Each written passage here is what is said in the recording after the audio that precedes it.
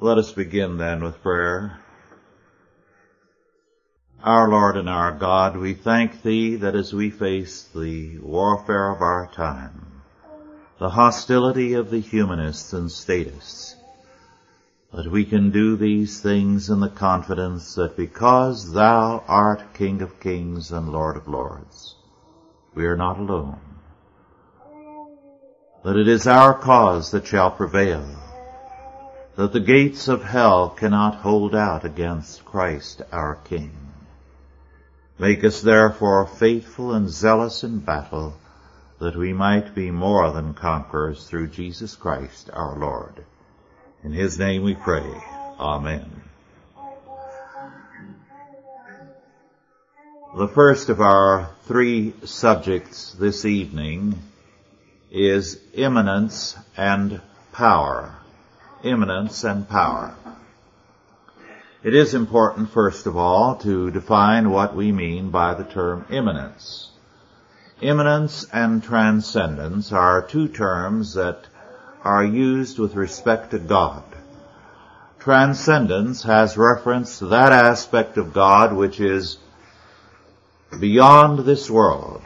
God is a transcendent being. He is not connected with the being of this world or any part of it. His being and His life is totally beyond anything and everything in this universe. Immanence has to do with that which is present with us in this world. And so we speak of God as being not only transcendent but immanent. He is very definitely within this world in His providence, His government, His omnipresence, His grace, His law, His judgment, and more. Jesus Christ spoke of His immanence. He said, "Where two or three are gathered together in my name, there am I in the midst of them." We are told of the immanence of the Holy Spirit in John 16:13, 1 Corinthians 6:19, and elsewhere. Thus, God is transcendent and He is also immanent. But there is an important point to remember with regard to God's immanence.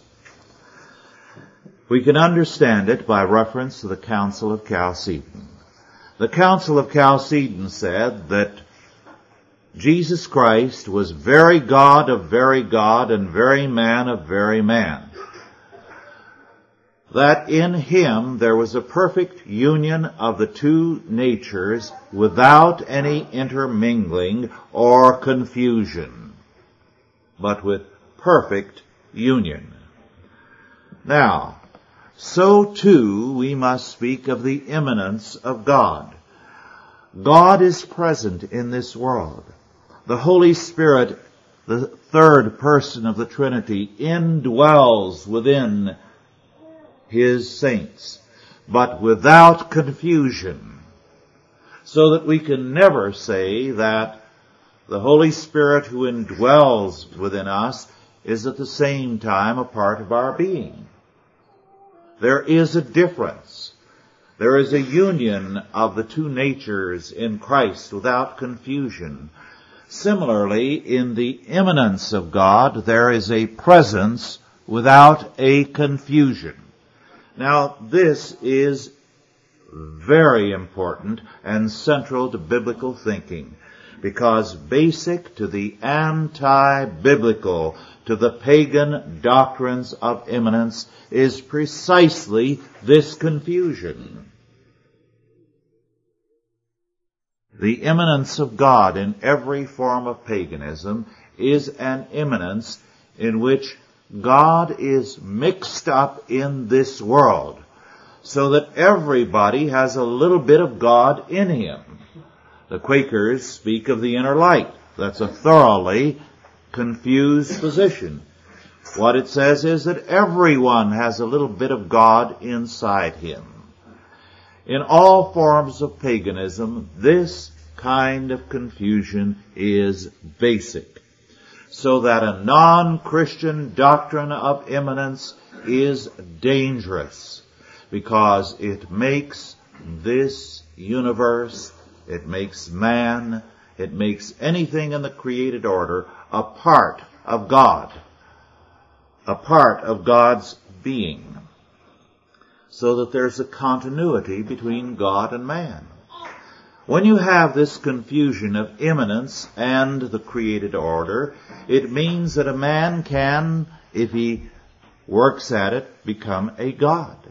In fact, this was basic to Greek religion. All the Greek gods were men who had risen on the scale of being and become gods.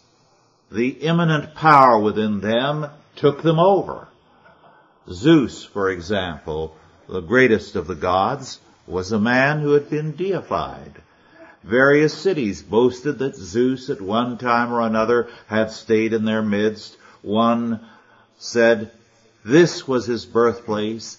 Another said he died here and here is his grave. These were the gods of the Greeks. They were deified men. Their doctrine of immanence had made them prey to this belief. So that when you have immanence with confusion, what you do is to make it possible for some aspect of the created order to become God. Now, this is important for the doctrine of authority. All authority is religious, but not necessarily Christian. Authority is defined by the Harper Dictionary of Modern Thought as a command which inheres in the recognition of some greater competence lodged either in the person or the office itself. This definition is sanitized of all religion. But what it is saying is that there is some sense in which authority connotes a higher power. That is very obviously a religious fact. To have an authority above and beyond yourself, an authority that you must acknowledge and bow down to, an authority in terms of which you must act, means very definitely that it is a higher authority.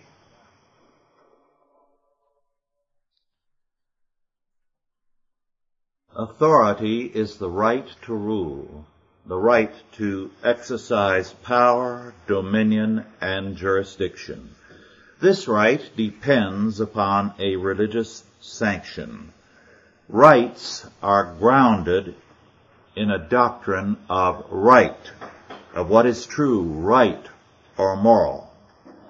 Now, if the sanctioning God or power behind authority is immanent in the pagan sense, that authority is all the more powerful.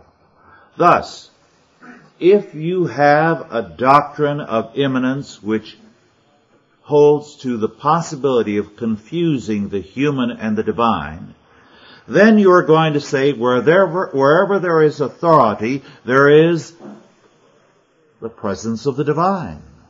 So throughout antiquity, you had men who were rulers, who were therefore also gods. In some cultures, the office made you a god. It brought out the divine in you, the immanence. In other cases, the royal blood conferred a high degree of deity. There were a variety of forms, but all authority meant a confusion of God and man, so that you had man-gods ruling in every pagan society in some form. We know, of course, the fact of emperor worship within Rome. We have it, however, even in European history, persisting into Christian times. After the nations or peoples of Europe were converted, they still clung to some of their pagan doctrines. They still believed in a confusion of the divine and the human, so that immanence meant that men could possess divinity. Thus, very often in time of battle, in order to win, the king was carried into battle, even when on occasion, as in France and Norway, early in the Christian era, the king was an infant in arms. He was carried into battle because his presence would ensure victory. The king's touch in England, right up until modern times, was believed to have the power to heal people from scrofula. In ancient Egypt, of course, where he had more open paganism, it was believed that the Pharaoh ruled the weather and the harvest. And he would declare, "I am the God, the beginning of being. Nothing fails that goes out of my mouth." Now, even well into the Middle Ages, we have such incidents as when a Swedish king, Halfdan the Black, died. On his death, his body was cut into 4 pieces and distributed into the 4 districts of Sweden. Why? To be buried there and fertilize the soil and make the entire country from end to end more productive by having a portion of the body of a God-man in their soil. This is in part where the doctrine of the divine right of kings in the modern era came from. Now in our day, the language has changed, but as Christianity has receded in its influence on the political order, this same doctrine has revived, but in more rationalistic language, so that it is disguised. Vox populi, vox Dei, the ancient Roman proverb, the voice of the people is the voice of God, is basic to democracy. Why do you believe the voice of the people or the majority should triumph? Because that's how God speaks. However, in the modern era, as I said, men are rationalistic and they do not like any direct reference to God. So they do not call the people God, nor do they call the government God. Instead, they use another word because people have been schooled not to see that it is simply another word for God. Sovereign. Now, sovereignty is an attribute of God. And God is sovereign. The word sovereign is simply another word for Lord. And according to Scripture, God alone is the Lord, or sovereign. And so sovereignty is an attribute of the modern state. Every civil government in the world today claims to be sovereign, which means they are claiming to be God walking on earth. It is held to be a necessary attribute of civil government. Now, to claim sovereignty is to hold the Bible in contempt. It is to say, in effect, without being honest, we are at war against biblical faith. It is not the God of the Bible who is sovereign, but the United States or the Soviet Union or the British Empire or whatever. Of course, Hegel, the philosopher of the modern state, said that spirit, the immanent power in the universe, has to be defined as that which has its center in itself and is self-contained existence, which means he was defining it as God. It is, he said, reason and freedom, and it is divine. And he said, the shape which the perfect embodiment of spirit, with a capital letter, assumes is the state. It is the divine immanence which expresses itself totally and fully in the state. Of course, Hegel was not alone. Rousseau said that the general will is incarnate in the state. And so he proposed that a civil profession replace the Christian profession, that a pledge of allegiance be required of every person in a civil government to replace the Apostles' Creed. And so he wrote in his book, The Social Contract, in the chapter of civil religion, I quote, "But there is a purely civil profession of faith, the articles of which it behoves the sovereign to fix, not with the precision of religious dogmas, but treating them as a body of social sentiments, without which no man can be either a good citizen or a faithful subject. Though it has no power to compel anyone to believe them, it can banish from the state all who fail to do so, not on grounds of impiety, but as lacking in social sense, and being incapable of sincerely loving the laws and justice, or of sacrificing, should the need arise, their lives to their duty. Any man who, after acknowledging them, these articles of faith, proceeds to act as though he did not believe them, is deserving of the death penalty, for he has committed the greatest of all crimes, that of lying before the law," unquote. In other words, Rousseau said, you swear allegiance to the state and to the articles of faith which it requires, or you die. And of course we have this in Marxism.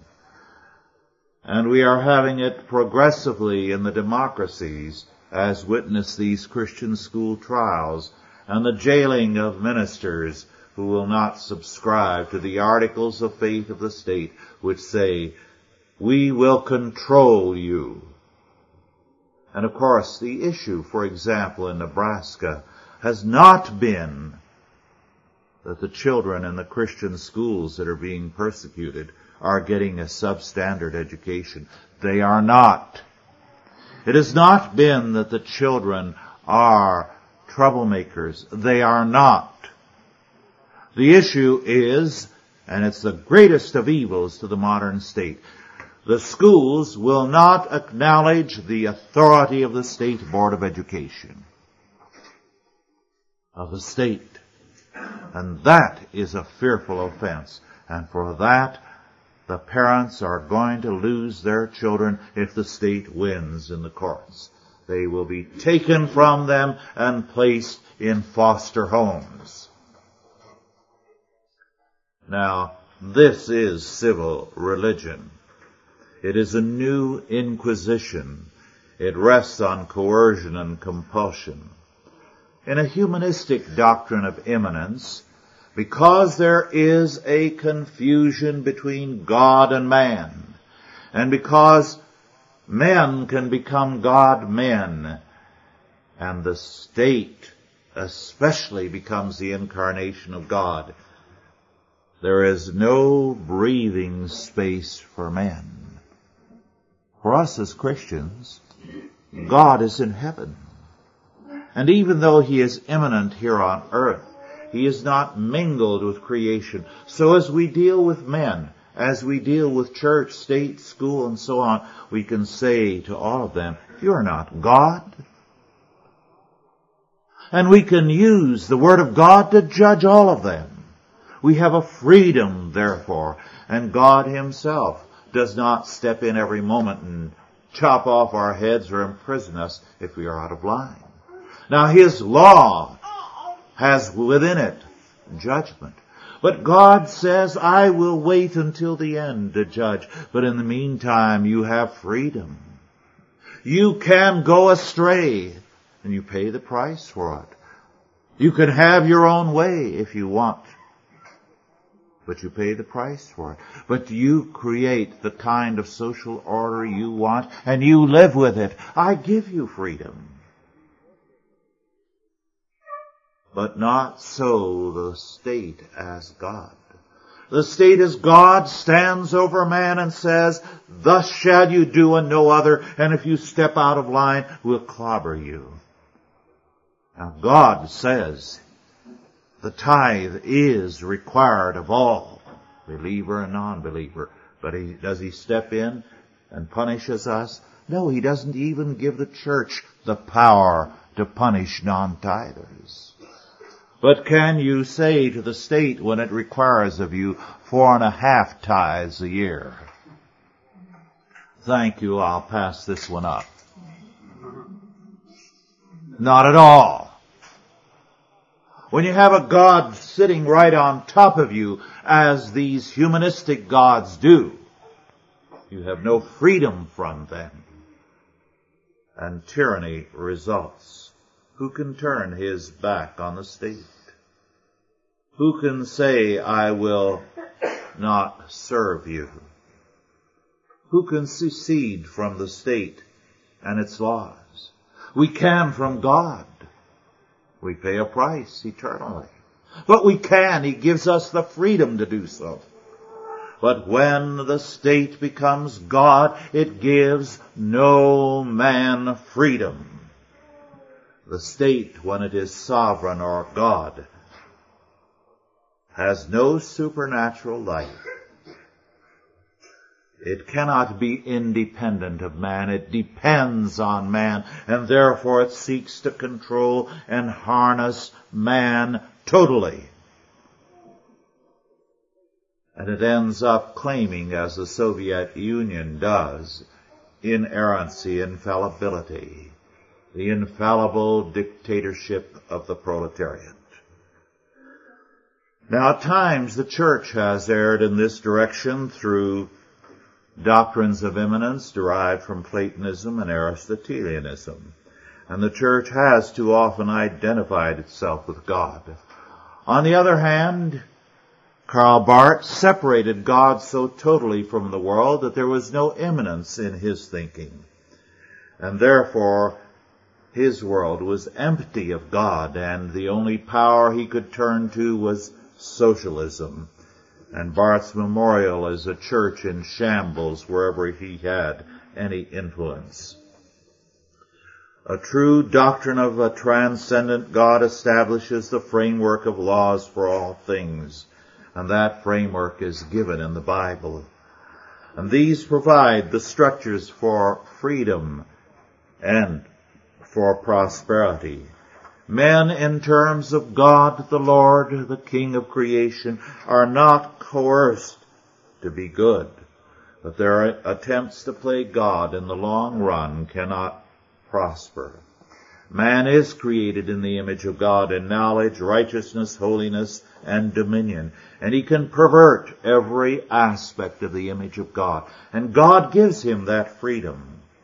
But there is a final day of reckoning. The modern state, on the other hand, says every day is a judgment day if we step out of line where the state is concerned. And so when the modern state plays God, freedom disappears. But God leaves time and room for us, the freedom to sin or the freedom to be godly.